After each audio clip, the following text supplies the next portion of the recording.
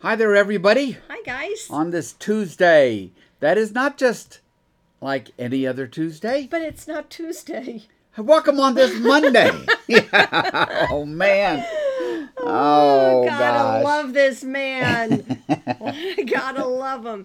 He's been Can you back believe here. I talk for a living? I mean, what? Yes, Really, I that's just can. insane. I can. He has been back here at this desk the entire morning, except when he stopped to make a quick sandwich. So Yeah. I know you just got a lot of stuff. I in do. your head. Anyway, it's Monday. It's Monday. And it's Patty's birthday. Woo! Yay!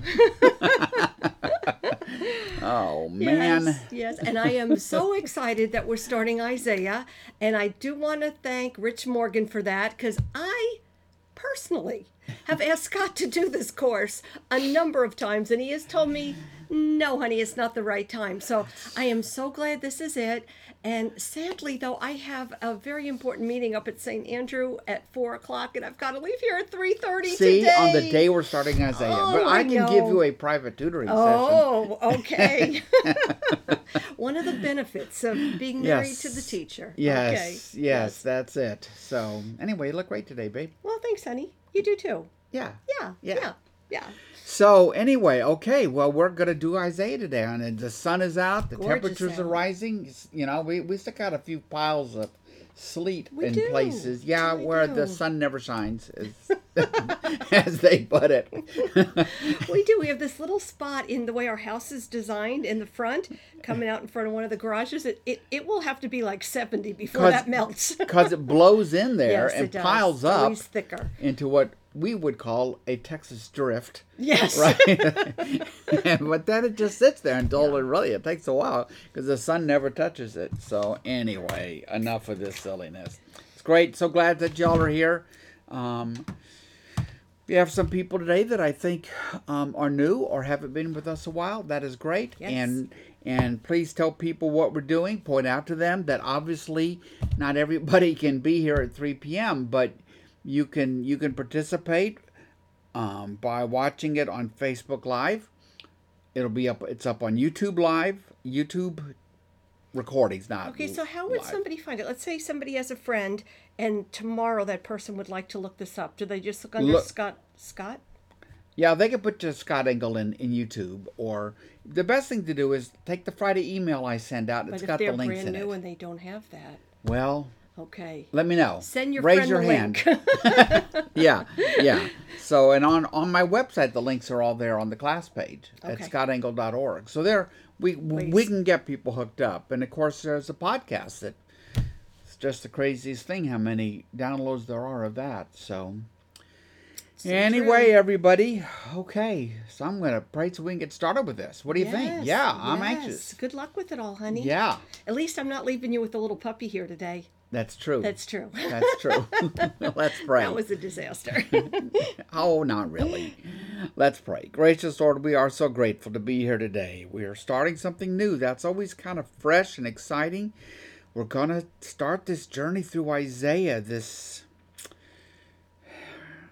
very important. It was important to the Jews of Jesus' day, the most prophetic, the most important of all the scrolls of the prophets. It's almost Christian scripture in how it's been read for 2,000 years. It is a long journey. It's a long scroll, a long collection of writings, but we know that your Holy Spirit will be with us as we undertake this journey, and we pray that you will use it to bind us together and to help us to come to know you and Jesus better and your love for us all. All this we pray in Jesus' name. Amen. Amen. All righty. Okay. Go get him, Tiger. You're in rare form today, aren't you? I know. You only turned 64 once. Yes. Patty's still humming that Beatles song, too. At random moments, she will have Alexa play it for her. Patty has a pretty good relationship with. Oh, can't even say the name because she's sitting over there on the other side of the office. Yes. Yeah, You know so who? The little you white know who. box. You Yes. can't utter her name. It's a name that cannot be uttered. Alrighty, so I have a little coffee here. I'll be taking a sip of once in a while for those who are listening to the podcast. If you get a moment of silence, that's what it's about. Nothing significant. Okay, so what what I want to do is kind of walk through an introduction to Isaiah. So we can just sort of begin to get our feet grounded. We'll be doing more of this as we go along, because it is a very long book, a very long scroll. And actually, it's really almost, you should view it kind of like a library. The entire Bible is a library. Well, the scroll of Isaiah is really like a library as well. And there's more than one contributor to it. And there are different voices that you hear from different times, but they're all would count themselves as disciples of Isaiah, which is referred to. Isaiah talks about his disciples a bit in the book. So anyway, let's just plunge in. I've got a few slides, so I'm going to scoot behind the slides here for a few minutes. Not that one so much.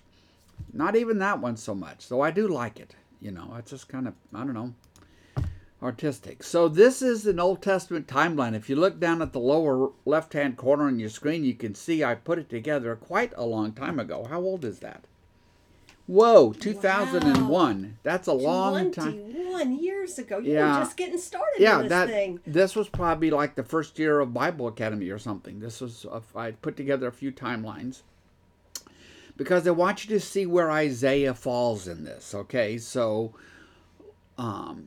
just kind of, you don't have to worry about all the details in this. I maybe should have brought one with fewer details, but in any event, if you look on the right-hand side, you see Jesus. And if you start working backwards, you come to an important vertical line that represents the return from exile under Nehemiah and Ezra. And then if you work further back, you get to Judah in exile in 587. And if you work further back, you get to 721, which is when the Assyrians overran the northern kingdom. And it is during that time, in the late 8th century BC, that Isaiah worked as a prophet. And he worked as a little J. If you look down inside the circle, I put Isaiah/J, because he is a prophet to the southern kingdom. Not to the northern kingdom, to the southern kingdom. Because if you remember, after the death of Solomon, the 10 northern tribes separate themselves from the tribe of Judah, and they set up a separate kingdom they called Israel in the north. And this is a simple map that shows, I like the colors because they're different. So you can see the northern kingdom, you can see the southern kingdom, the fact that there simply were two. The northern one is called Israel most of the time in the book of Kings. You will often find in Isaiah that the northern kingdom is referred to as Ephraim, which is one of the 12 tribes of Israel. The Ephraim and Manasseh are the two sons of Joseph, of the whole magic Technicolor Dreamcoat stuff. Their tribes each get an allotment of land when the Israelites move into the Promised Land. And you'll find that the prophets will use the name of one of the tribes to refer to the whole of the north. And Isaiah typically calls it Ephraim. So it gets confusing, but we'll sort all that out. Anyway, there we go. You do have a question. Linda, Linda was wondering, can you put some of these slides on your page, on your website? I'm not sure if she's talking about the map or the one right before that you had up Well, there. I sure will. Linda, which exactly one I'll do them all. About? Okay. It's easy for me to do them all. Alrighty. So I'll put them all there, and sure, I can do that. And I'll just make a place, and then I'll send out the link or something. Okay, but it'll be on the classes page at scottengle.org. That's where it will be. Okay, so now we're going to find out right at the beginning of the scroll of Isaiah that Isaiah basically spans 4 Israelite kings: Uzziah, Jotham, Ahaz, and Hezekiah.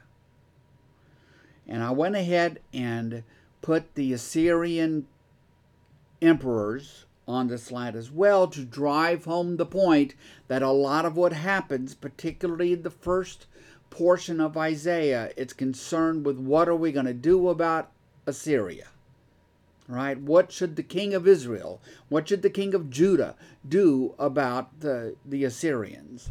And sometimes Isaiah's word from God is followed by the king. Hezekiah does that. Ahaz, however, does not. And that story will all unfold as we move through the scroll of Isaiah, because there are actually some storytelling narrative parts of Isaiah. Everything we know about Isaiah comes from the book of Isaiah. There's one portion of Isaiah, a couple of chapters long, that is included in the book of 2 Kings. And if you compare them, it's basically all the same stuff. Same narrative, same storytelling of King Ahaz and then King Hezekiah. Hezekiah's illness is told in the book of Kings, 2 Kings, and it's told in the scroll of Isaiah. So I decided there was no reason to read about Isaiah in the book of Kings. We might as well wait and get it all in the scroll of Isaiah. Okay? That makes sense to me. So that's what we're going to do. All right? So I just, so why did I put this slide? So you could see the time frame. The year 721 is really important. 721 BC is when the Assyrians overran that northern kingdom. 721. Early in the reign of Hezekiah. The Assyrian Empire overruns the northern kingdom, and the 10 tribes are just scattered and lost and never to be reconstituted as tribes. And so for a prophet like Isaiah, bringing God's word to the king of Judah, Hezekiah, what are they to do? Everybody figures, well, gosh, the Assyrians are going to fall in on the southern kingdom as well, and they're all going to be wiped out. And so that's going to be a big overarching question in particularly the first portion of the book of Isaiah.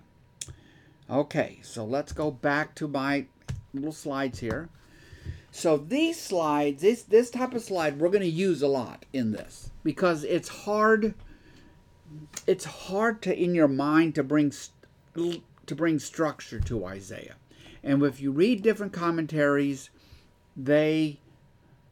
each of them has their own way of approaching Isaiah. So this is one commentary by a man named Ross, who and it's nice and straightforward, and I could understand it. And so I figured if I could, we all could.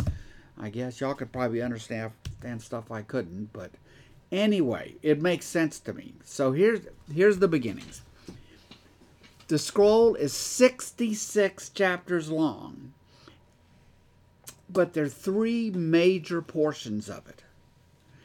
The first portion, chapters 1 to 39, is a critique of the world and of God's people and of Judah and Jerusalem. I guess in a business world we'd call it a statement of the problem, right? It's a world and a people that have gone wrong, and that has just come back to time and time again in that opening section. Because, of course, if you've been in my classes long, I often will say that the Old Testament is a story of tragedy, right? The tragedy is the people tell God, yes, we are your people. We will make this covenant with you, God. Yes, we will love you. We will love our neighbors. We will be faithful to you and all the rest of it. And they just don't. They just don't. And it creates this enormous problem for God. Yeah, it creates problems for themselves, but it creates an enormous problem for God because God wants to be reconciled with his people. He wants to put things right. And that story, that tension, that problem will end up being solved in Jesus, right? So that's why, even from the first chapter of Isaiah, as a Christian, you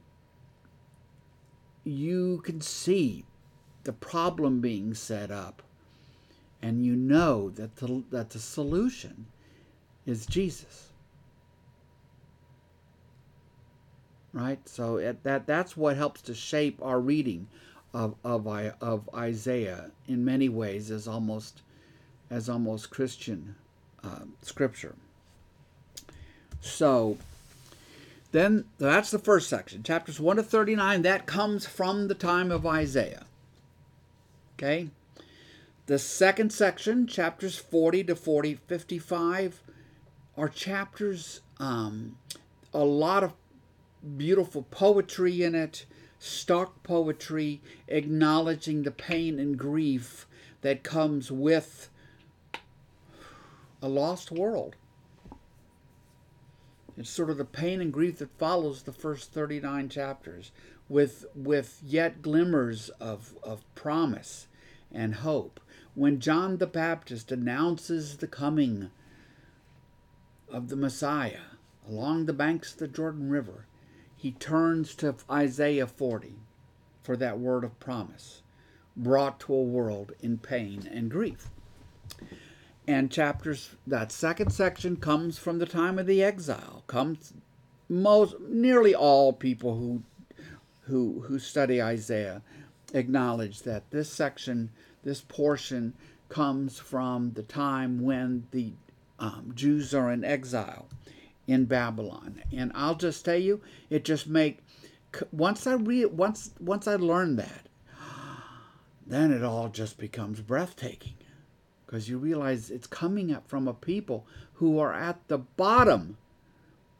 They're experiencing the worst of the worst of the worst. The Book of Lamentations, open that up and read a paragraph or two, and you will grasp how dark their world is. And yet these words come acknowledging the pain and grief, not just sweeping them away, pretending it isn't there, which is sort of like, sometimes people want to do in our lives. They think there's something wrong with grieving, or they won't let you grieve, or they won't acknowledge the pain that you're in.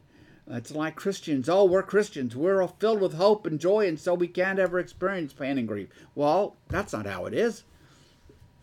That isn't true. Just go to Jesus in Gethsemane, and you can see the falsity of that statement. So the middle section is about acknowledging this pain and grief, and the last section, which may also come from the time of the exile. This is where people disagree a bit, but it is the section that is filled with imagination about a world put right. Right? So these, when Jesus rises in Nazareth and asks the scroll of Isaiah to be handed to him, and he says, well, God has anointed me. The Spirit has anointed me to bring good news to the poor and recovery of sight to the blind and release of the captives. What is he reading from? He's reading from Isaiah 61. Arthur loves to quote Isaiah 65 and 66 about the new heavens and the new earth. That's the imaginative portion that closes the book of Revelation, to where you just have to have a big mind, big heart, big imagination that can expand to see what God can do to put the world right. Okay. All right. So, 3 sections. And when we're in each one, we're going to break it down a little bit more so that we can make it digestible. I hadn't thought of that word before, but yeah, digestible. Or otherwise, you end up just getting kind of lost in it, honestly. That's probably a really good word, because quite often you say you have to take scripture and chew on it. Yes, because this is a couple times, like Elijah is told to take this scroll and eat it, right? Yep. Right, take the word of God and eat it. So, all right. So back to my slide now.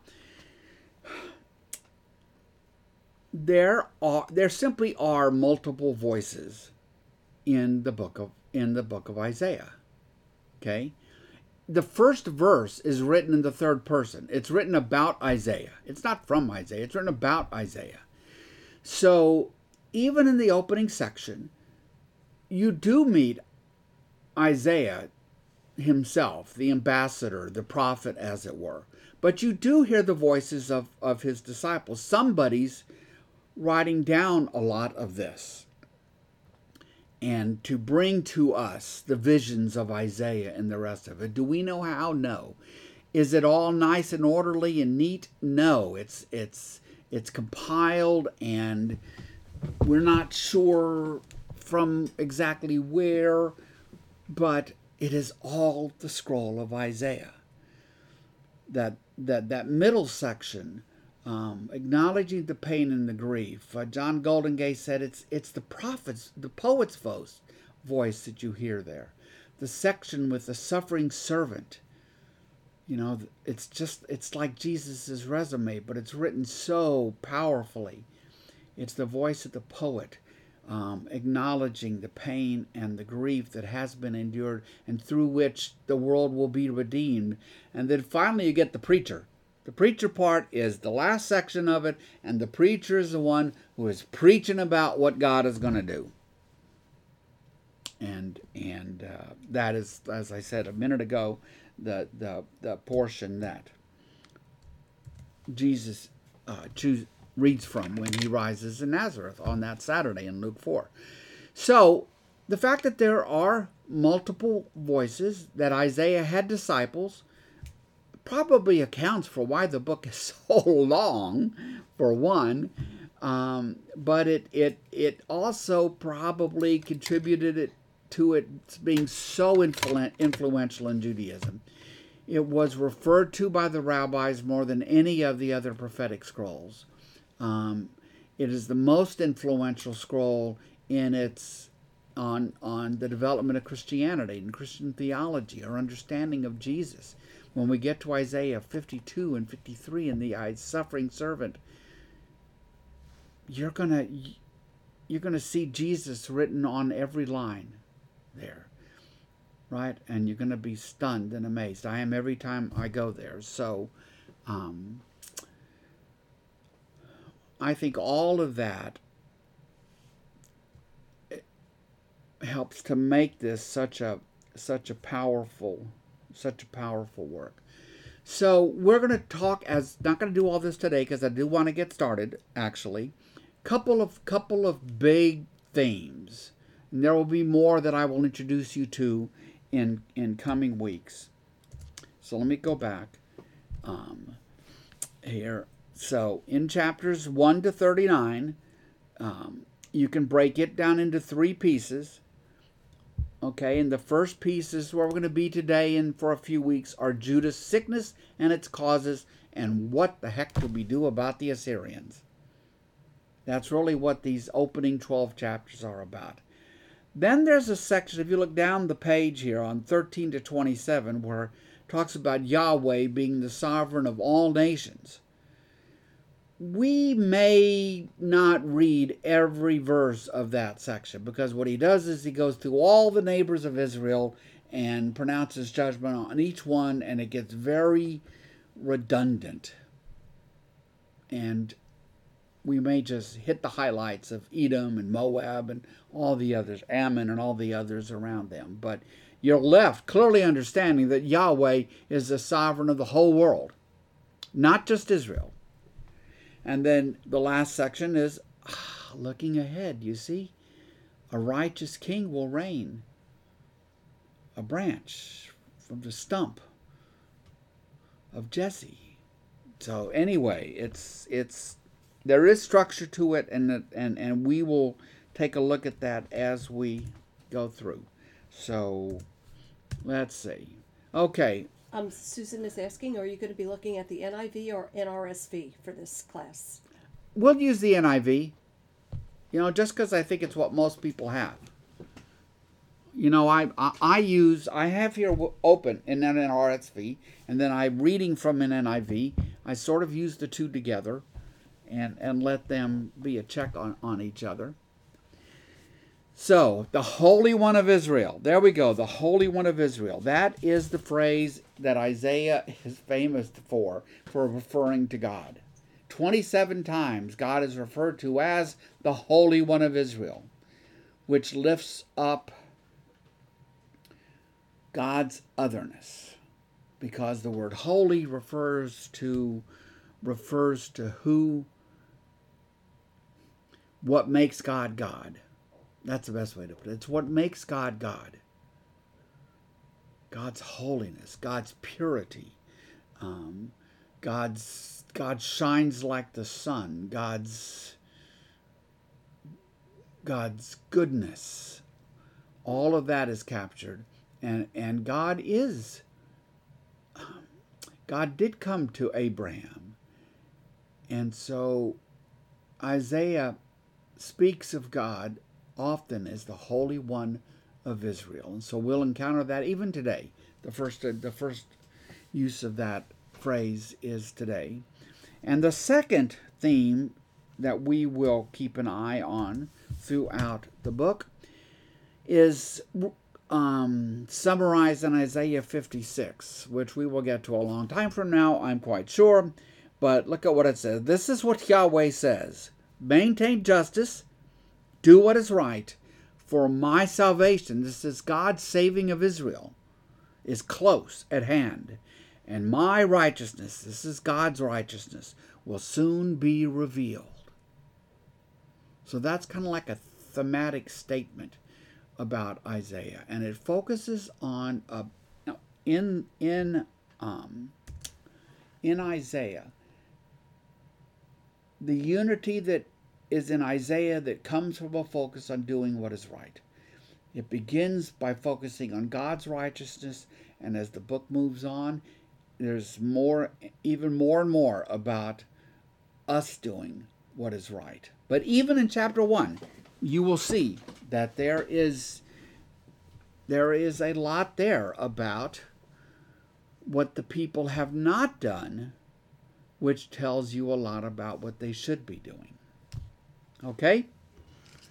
So that's all the introductory stuff I brought for today. We will spend time in the coming weeks as we need it in the structure. I'll probably have the structure slide somehow in there at the beginning of every week, so we can try to stay, sort of stay on the map, as it were, about where we are and where we've been and where we're going. That's just, I think Isaiah is a book that it's easy to get lost in, because the prophets are a challenge. They're not like Mark, where Mark is going to put down the eyewitness testimony of Peter. He has a story to tell. He starts at the beginning, boom, boom, boom, boom, boom, all the way through to the end. One thing leads to the next, all the way to the end. It's not like Paul's letters. He sits down to write. He's going to take problem A, problem B, problem C, problem D, boom, boom, boom, boom, all the way to the end. The prophets are kind of all mixed together. You get these messages, and anybody needs help. Anybody needs help. So don't, many of you have expressed frustration to me in the past about you want to read Isaiah, but you start, and pretty soon your head is swimming because how do I put these pieces together? Well, sometimes they go together, sometimes they don't go together. And sometimes he has ways of speaking about things that aren't immediately obvious. So, but I think as we go through here together, because I'm going to learn a lot in the course of this journey, let me tell you, because I've never done Isaiah, anything like this before. So this is going to be a hoot. Then we will come to know this structure and be able to approach these pieces in a way that we really hear God's word for them, and of course, more importantly for us. So, any questions before we just sort of plunge in?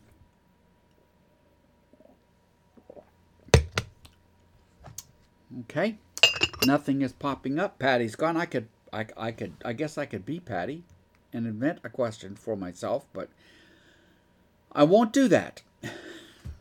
Okay, so here we go. Now, chapter 1, verse 1 sets the stage for everything that's going to come, for the whole 66 chapters. Okay? This is the overarching statement about everything that's going to be on this scroll. I need my glasses. The different glasses. The vision concerning Judah and Jerusalem that Isaiah, son of Amoz, saw during the reigns of Uzziah, Jotham, Ahaz, and Hezekiah, kings of Judah. So that's why I put those 4 kings on that slide earlier. Uzziah, Jotham, Ahaz, and Hezekiah. These kings of Judah. These are southern kings, kings of the southern kingdom. Now, if you look at the beginning, this Judah and Jerusalem, that's a phrase used quite often. The focus here is on Judah, the southern kingdom, and on the city of Jerusalem. And they will be referred to differently. And we'll talk about those when we run into them, because sometimes people trip over these different ways of referring to the same thing. So, and a vision, is something that you can, it's something that God has given to Isaiah, right? That this vision is God given, it's God inspired, it's God breathed. This is God working through Isaiah to bring this to God's people. And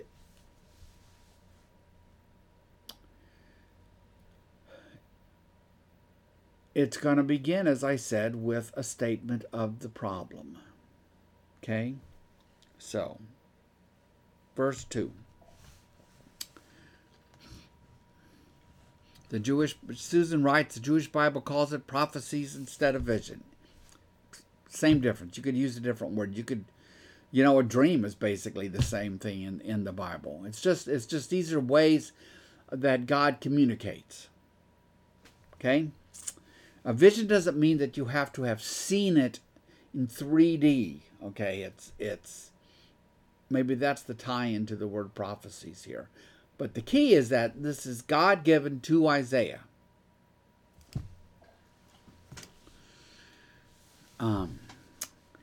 Verse 2, hear me, you heavens. Listen, earth. So God speaks to creation. For Yahweh has spoken. And here's what God says. I reared children, and I brought them up, but they have rebelled against me. Right? All through the Bible, God speaks to us in metaphors that we can identify with, things that we can understand. We use metaphors when it comes to trying to talk about God and to talk about God's way. Why? Because God is God, we're not. He is the creator, we are the creatures. This is the only means we have to establish a common understanding and communication, because God is so vast and we are so not vast, right? If you can remember back to when you had wee little children, we would use metaphors a lot with them to try to help a 3-year-old understand what we're talking about. Of course we would. It's really how you teach anything, to be honest with you. So God says, I reared children and brought them up, but they have rebelled against me. The ox knows its master, the donkey its owner's manger. But Israel does not know, my people don't understand. Even the ox and the donkey, these dumb creatures, they know their master, they know where they're supposed to go, but not God's people. Verse 4, woe to the sinful nation, a people whose guilt is great, a brood of evildoers, children given to corruption. That word sinful, in Hebrew the word sinful means to miss the mark. That's what it's about. The mark being God's way. A sin is a missing of the mark. Kind of like I watched actually a little bit of the biathlon the other day on Saturday morning with a cup of coffee. And when they got down on the ground to fire their rifles, a lot of those marks were missed. So, woe to the sinful nation. A people whose guilt, the NRSV uses iniquity, is great. Iniquity is a word which means, well, basically what it says. It's sort of gross inequity, gross wickedness. A people whose guilt is great, a brood of evildoers. Children given to corruption, children who have abandoned their parents' ways. For the Israelites, they're abandoned. What have they abandoned? They've abandoned God's way. Where did they learn God's way? At Mount Sinai, in the law of Moses. They were instructed in God's way. They said they would live in God's way. The prophets have been coming for 150 years, starting with Elijah, reminding them of God's way. And yet they don't walk in God's way. That's the thing. To go on in verse 4, they have forsaken Yahweh. They have spurned the Holy One of Israel and turned their backs on him. If you read the book of Kings, what's the book of Kings about? Just time after time after time after time, God's people chase after pagan gods and goddesses, the gods and goddesses of their pagan neighbors, Baal and Asherah and Astaroth and all these other names you run into in the Bible. It's exactly right. They've turned their backs on him. That is the great problem. The people have been faithless. Verse 5. Now there are consequences to being faithless. Consequences to going their own way instead of God's way. And it has created big problems, such as Syria, right, on the verge of wiping out the northern kingdom. Why should you be beaten anymore? Why do you persist in rebellion against God? Your whole head is injured. Your heart's afflicted. ... Don't you get it? From the sole of your foot to the top of your head, there is nothing that is sound, nothing that is healthy. Only wounds and welts and open sores. They're not cleansed, they're not bandaged, they're not soothed with olive oil. You're a mess, son. You are a mess.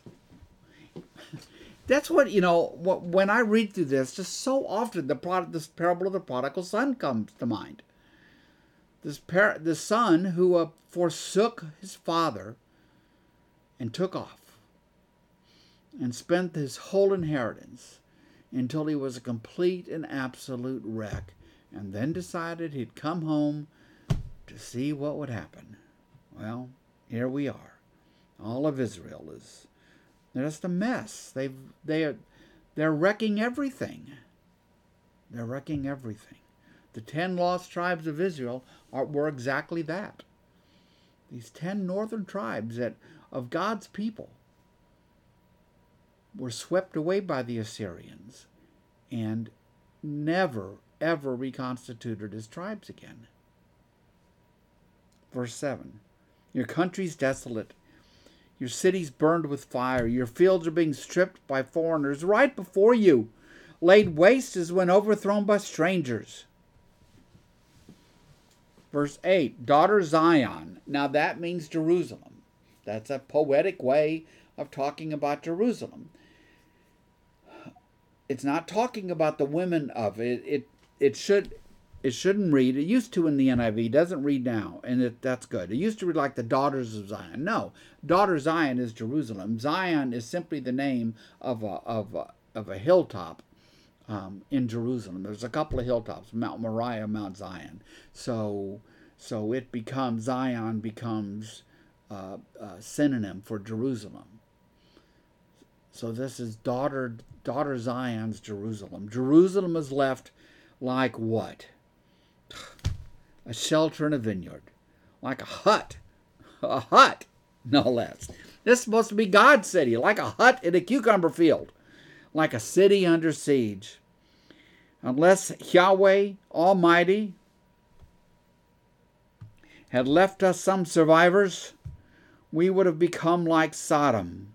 We would have become like Gomorrah, which both were left desolate, empty, lost to the pages of history, right? Sodom and Gomorrah, book of Genesis.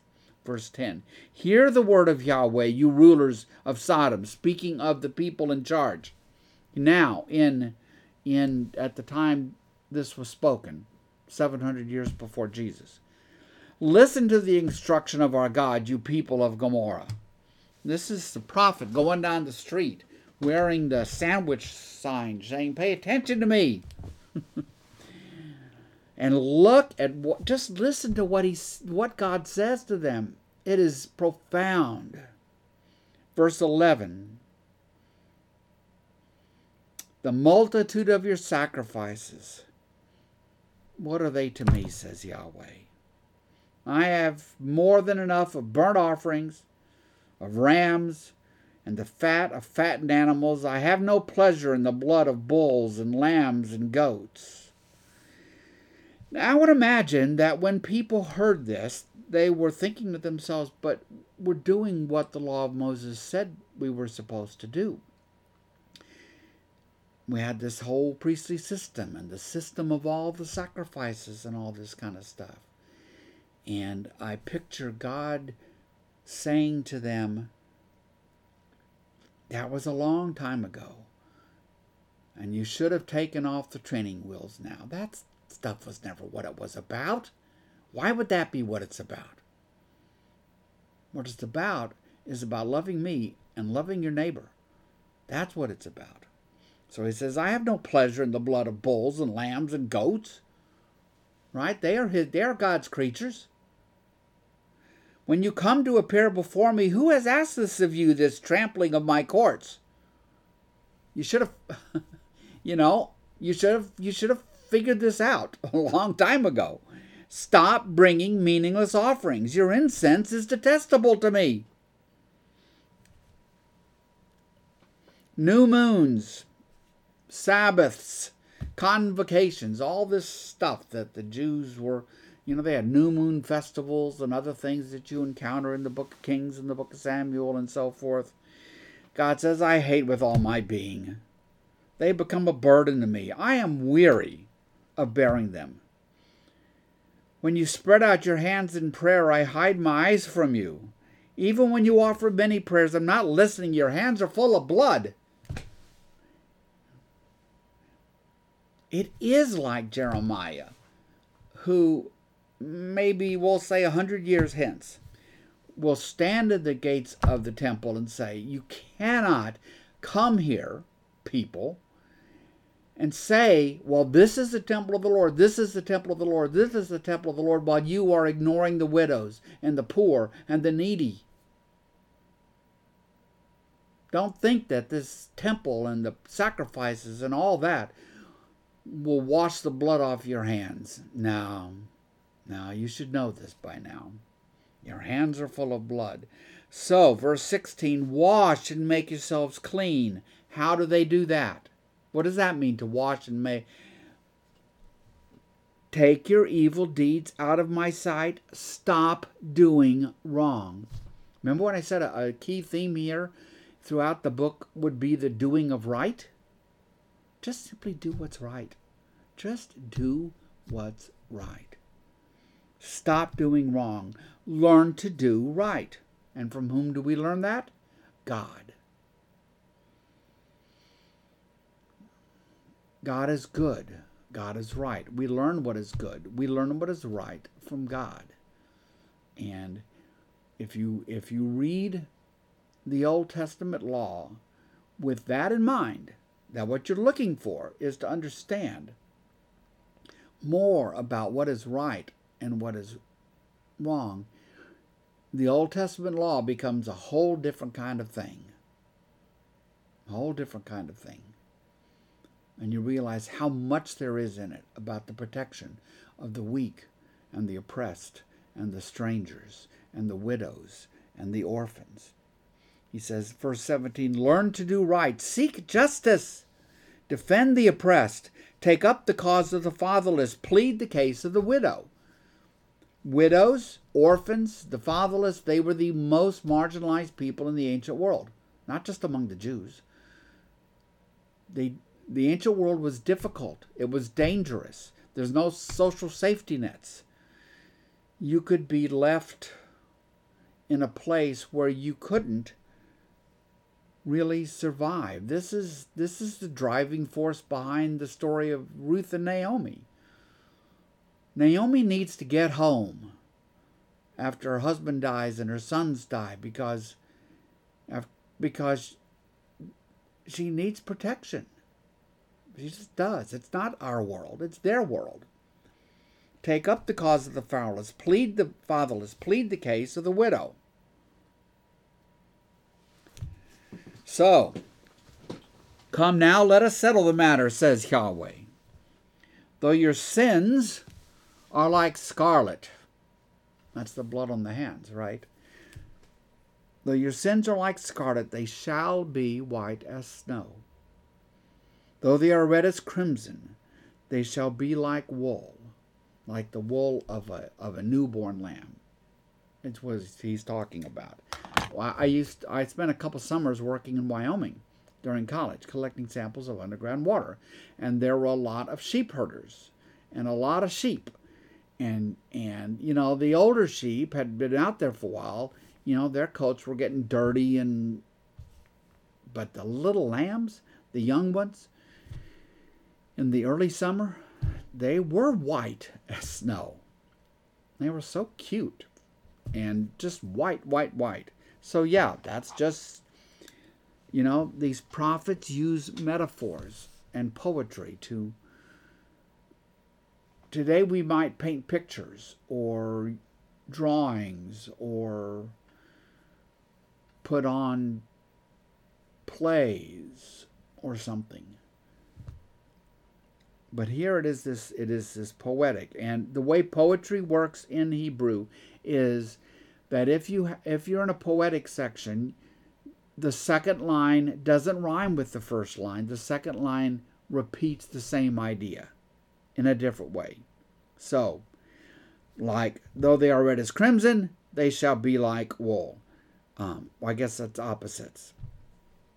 But that's the idea. It's a contrast or reinforcement of the idea, not the rhyming of the words.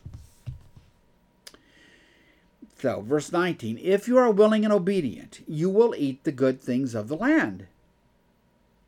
But if you resist, if you rebel, you will be devoured by the sword. That's where, I don't even know where that's saying. Maybe that's a biblical saying. Those who live by the sword die by the sword. Certainly that's the idea here, right? If you resist and rebel, you will be devoured by the sword. Think of Jesus on the night of his arrest, when the arresting party comes with temple guards, and Peter's ready to take up a sword to defend Jesus, and Jesus makes him put it down. Swords are not what it's about.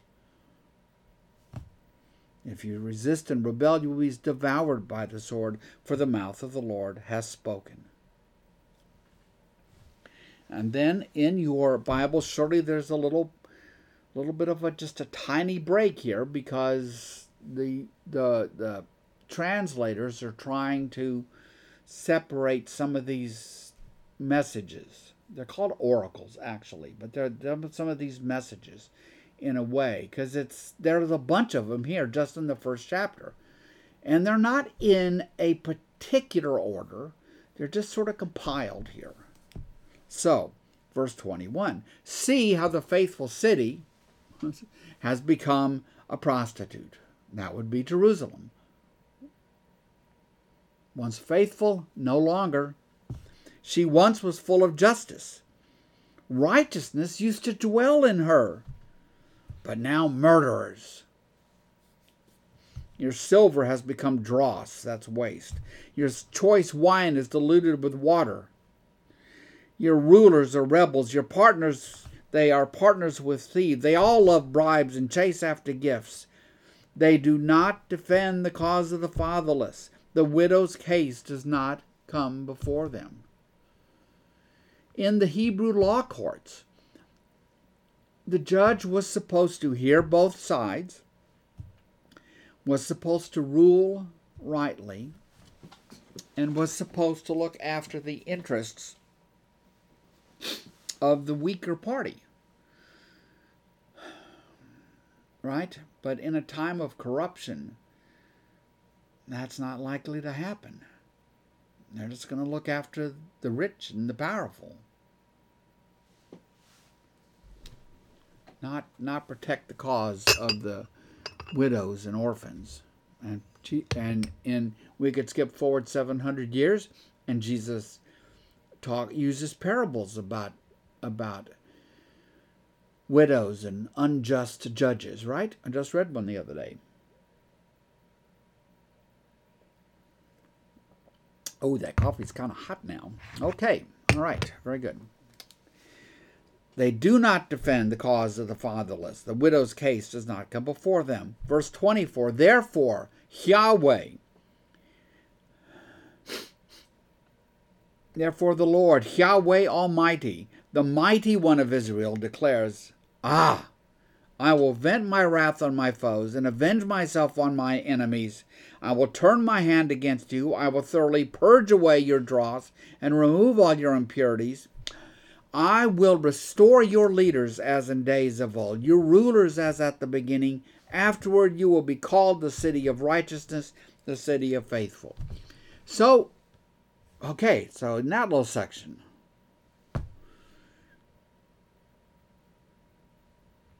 God is going to sweep away the evildoers and return the city to a city of righteousness and justice and peace and mercy. God's going to be Batman, I guess. Yeah, that's kind of what he's saying. You know, who are God's enemies? Those who refuse to look after the widows and orphans, those who take advantage of the fatherless, those who take advantage of the weak, right? Those who are happy with an unjust world because they're on the top of it. Those are God's enemies. And God says, no, I'm going to sweep away those enemies.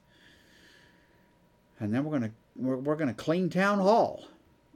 And Jerusalem will again be a place of righteousness and faithfulness.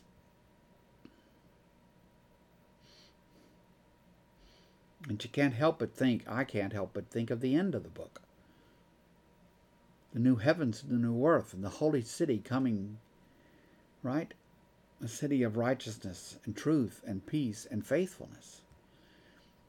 These promises that God makes, these ways God has of speaking, you can't just look at them in the over the term of a life, of a generation, or a life, or even the life of a nation, or even a millennium.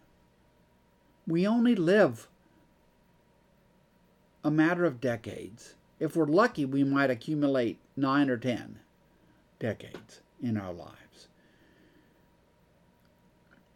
But the span of history, the span of creation is so vast that you can't look at this and say to yourself, well, that isn't exactly what happened, was it? Because, Jerusalem ended up being swept away by the Babylonians. Well, why will it be swept away by the Babylonians?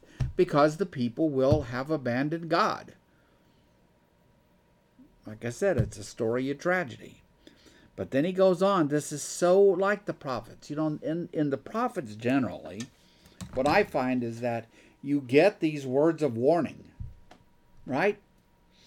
We're going to have to clean house here and restore things, restore the city, restore the land to a city and a land of righteousness and justice and peace and the rest. And God offers up a vision and a promise that it will happen. Verse 29. Verse 27. Zion will be delivered with justice, her penitent ones with righteousness. Not everybody's God's enemy in Jerusalem. God has them, but that doesn't mean everybody is. But rebels and sinners will both be broken, and those who forsake Yahweh will perish. You know, those are the kinds of phrases that end up shaping Christian theology about, you know, are you going to choose God or are you going to choose against God? Are you going to rebel against God or are you going to come to God in faithfulness? With the mark of a Christian, there's one, the mark of a Christian begins with, is summed up in faith in Jesus Christ. Faith, faithfulness, trusting God, trusting Jesus. That's it. But those who choose to rebel, those who are happy living, missing the mark, time after time after time, refusing to repent and strive to live in a Christ-like way, you know, they have chosen their path. Verse 29. You will be ashamed because of the sacred oaks. Now, who is he speaking to? Okay, go back to verse 28. Rebels and sinners will both be broken, and those who forsake the Lord will perish. So those who forsake the Lord are those who do what? Well, one characteristic is that they find strength in themselves, in what they can do and what they can build. Verse 29. You will be ashamed because of the sacred oaks in which you have delighted. Now, these are trees, and the reason Isaiah is talking about trees is because in the pagan religions around Israel, trees and poles played a big part. They were like, you go to Alaska, what do you find? Totem poles. Exactly the same idea. So these are poles or trees that are part of pagan worship and the pagan cults.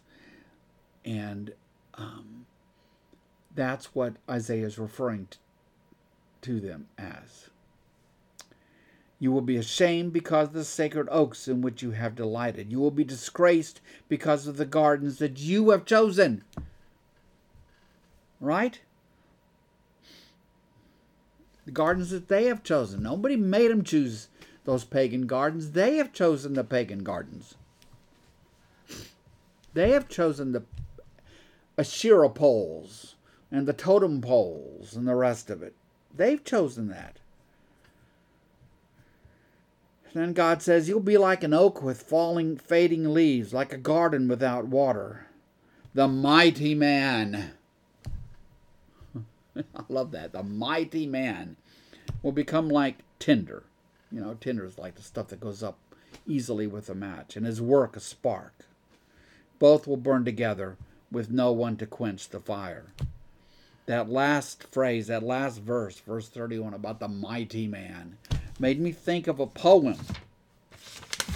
I haven't used it in a while, so I'm going to use it today.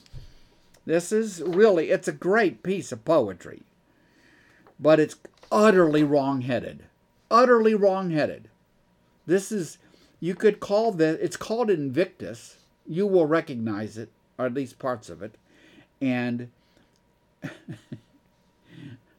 it could be called an ode to verse 31, an ode to the mighty man of Isaiah 131, written by William Henley in the latter half of the 19th century. Out of the night that covers me, black as the pit from pole to pole, I thank whatever gods may be for my unconquerable soul. In the fell clutch of circumstance I have not winced nor cried aloud. Under the bludgeonings of chance my head is bloody but unbowed, the mighty man. Beyond this place of wrath and tears looms but the horror of the shade. The afterlife. The horrors of the afterlife is what he means. And yet the menace of the years finds and shall find me unafraid. It matters not how strait the gate, how charged with punishments the scroll. I am the master of my fate. I am the captain of my soul. So says the mighty man. And Isaiah says, the mighty man will become tinder and his work a spark. Both will burn together with no one to quench the fire. And you tell me that there are not on the planet today jillions of people walking around who imagine themselves to be mighty men and women. Yeah, of course. Thinking they're just fine without God. They don't need God for anything. They are perfectly good in and of themselves. They can do it. They can handle it, all the rest of it. They got a nice big fat 401k and all the rest of it. It's all going to be great until they get close to their end. When, I don't know. I don't know if the poem Invictus will be what's on their lips anymore when they get to the end. But that's God's warning. Don't be the mighty man. Don't be the. Don't imagine that you are the master of your fate or the captain of your soul. Not true. Not how this reality is put together. This is God's world, and we will all die. Period. Paragraph. Look at Steve Jobs, one of the richest men in the world. A genius. All the money in the world couldn't save him from a difficult death that he suffered. It's how it is. It's how it is. So, yeah, Linda Waldo says she had to memorize that in high school. I would like to ask Linda if she also memorized Bible scripture in high school. Probably not. Yet that poem, you see, that poem Invictus is directly opposed to the biblical perspective that Isaiah brings. We get that, right? We could turn to Mary's song in Luke chapter 1. God's going to turn the world upside down. God's going to bring down the powerful and the mighty. Those who think that they are independent, that they have no need of God. The four horsemen of the apocalypse. What are those about in Revelation? Those are all about illustrating that we indeed need God. Because ain't nothing on this earth going to keep us from dying. Ain't nothing on this earth that's going to keep us from wars and violence. Gosh, we've surely learned that by now. There's not a utopia waiting around the corner for anybody, anytime, any place. And too many people don't read. They're just. I don't know. I think ignorant of history, I guess. Anyway, enough of that. So, that, my friends, is Isaiah chapter 1. So, any thoughts or questions? Linda says, yeah, Bible verses would have been more helpful. Why is that? Why is it that if you're going to memorize something, memorize something from Isaiah here as opposed to Invictus? Because Invictus doesn't match up with reality. That's the deal. You know, the Bible matches up with reality because there is a God. There is a God who revealed himself fully in Jesus. There is a God. So if you have a poem in which you put yourself at the center of the universe, it may make you feel good because, I mean, who wouldn't want to imagine themselves being the center of the universe? But it's not reality. I'd like to imagine myself having climbed Mount Everest. Not reality. Not reality. So as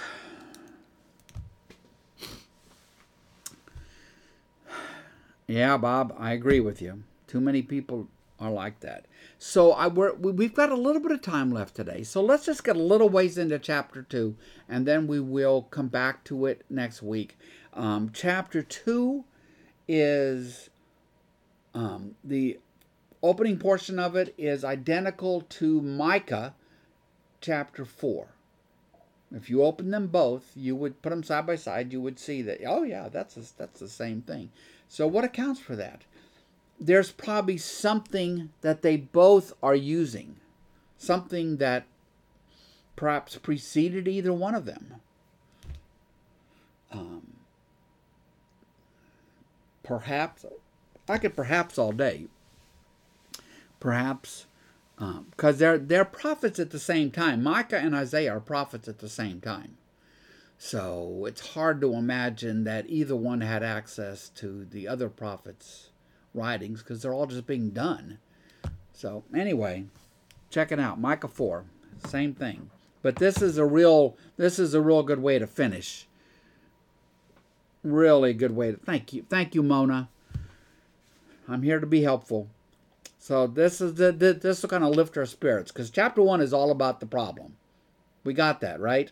He's not done talking about the problem. You know, that's the way. Sometimes with your kids, you have to be that way. You just have to. You just keep trying to impress upon them that no, nothing good's going to happen after midnight. So, chapter 2, verse 1. Now this is what Isaiah, son of Amos, saw concerning Judah and Jerusalem. There's that phrase again, Judah and Jerusalem. In the last days. Oh, there's that phrase. In the last days. My paraphrase of that is when God does God's big thing. When God is going to put things right. When all this is going to come and be when all the sin and death is going to be swept away, when God does God's big thing, the mountain of Yahweh's temple will be established as the highest of the mountains. Nobody will doubt that Yahweh is sovereign over all, right? It will be exalted above the hills, and all the nations will stream to it. Many peoples, many nations, all over the earth. They don't know all these people. Chinese, right? Asians, Africa, whoever, everybody will come and say, come, let us go up to the mountain of Yahweh, to the temple of the God of Jacob. He will teach us his ways, so that we may walk in his paths. The law, love God, love others, is what it boils down to, will go out from Zion, go out from Jerusalem, Mount Zion. The word of Yahweh from Jerusalem. You see how those are right there. Good illustration of how most of that poetry works. Second line restates the first one a little differently. Verse 4, he will judge. God will judge between the nations. God will settle disputes for many peoples.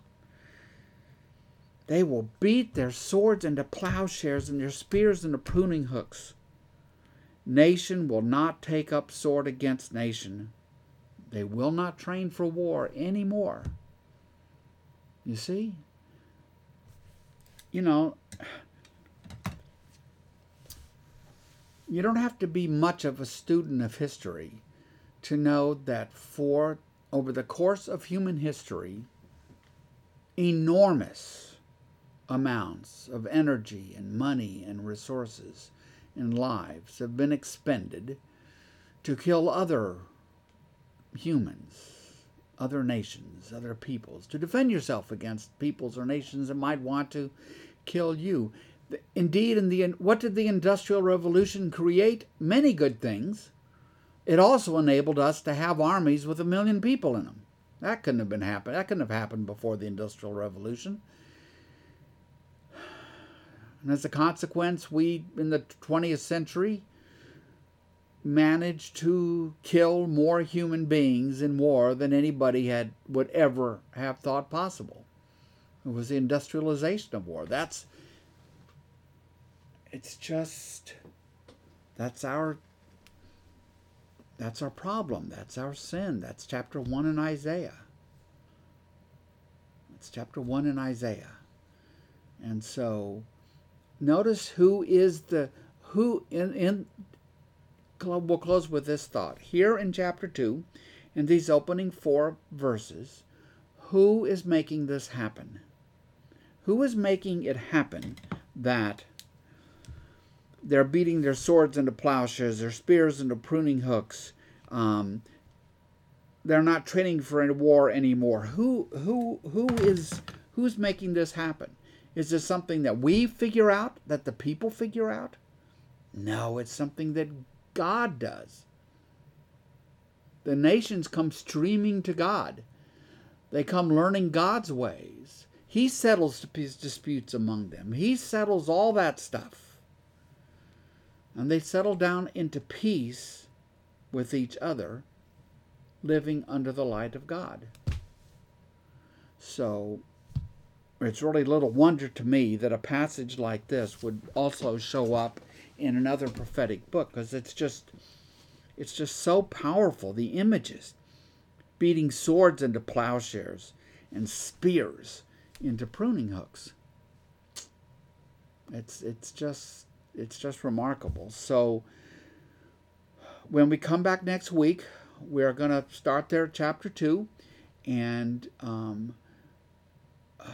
we will go on from there on this journey, and we will, like I said, we will try to keep ourselves grounded in a structure for Isaiah, so we're not wandering off in a million directions, but that we can understand kind of what we're doing. So anyway, I would ask Patty if we had anything. And I see a question. Scott, Larry would like to know if this is the first time God tells his people he wants obedience instead of sacrifices. Well, you get the same thing in Micah chapter 6. That's a good question. As straightforwardly, I would have to look at the book of Amos. That is one of the first writing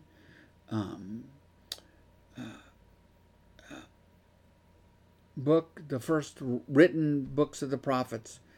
But I guess I think that I do like the way I put this earlier.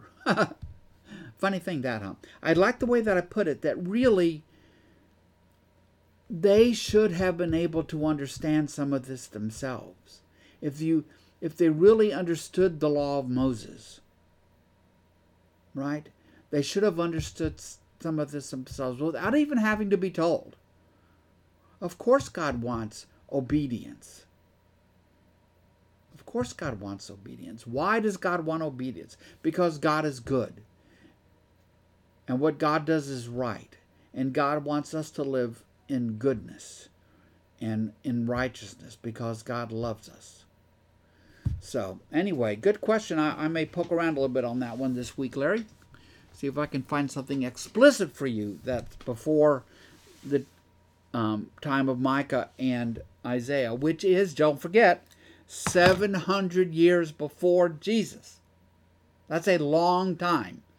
Columbus was not even born 700 years ago, so it's a long time. 700 years is a long time to get from Isaiah and Micah to Jesus. So with that, unless anybody has any closing thought or question, I'm going to wrap this up in prayer. Patty's not here, so I will do that for us today. As we celebrate my lovely wife's birthday, would you pray with me? Gracious Lord, we hear your word. Oh man, your word, it is simple, really. We're to love you. We're to love others. We're to come to you, to live in obedience, not in an arbitrary way, just to be obedient, but because you are good. You are right, and we do want to live in lives of goodness and righteousness. It's what Jesus said in the Great Commission. Teach them to obey, Jesus said, because if we will walk in your ways, in the ways that Jesus taught us, we will be living as the people you have called us to be. And indeed, in that, in that, we will now be living this life that you have given us, this life in eternity, through your Son, Jesus Christ. Amen. Have a great day, everybody. Enjoy the rest of your Tuesday. You're welcome, Layla. I'm just reading the comments here, right on my computer screen. Okay, adios, everybody. Patty will be back later, and you might imagine where we're going to be heading. Bye-bye.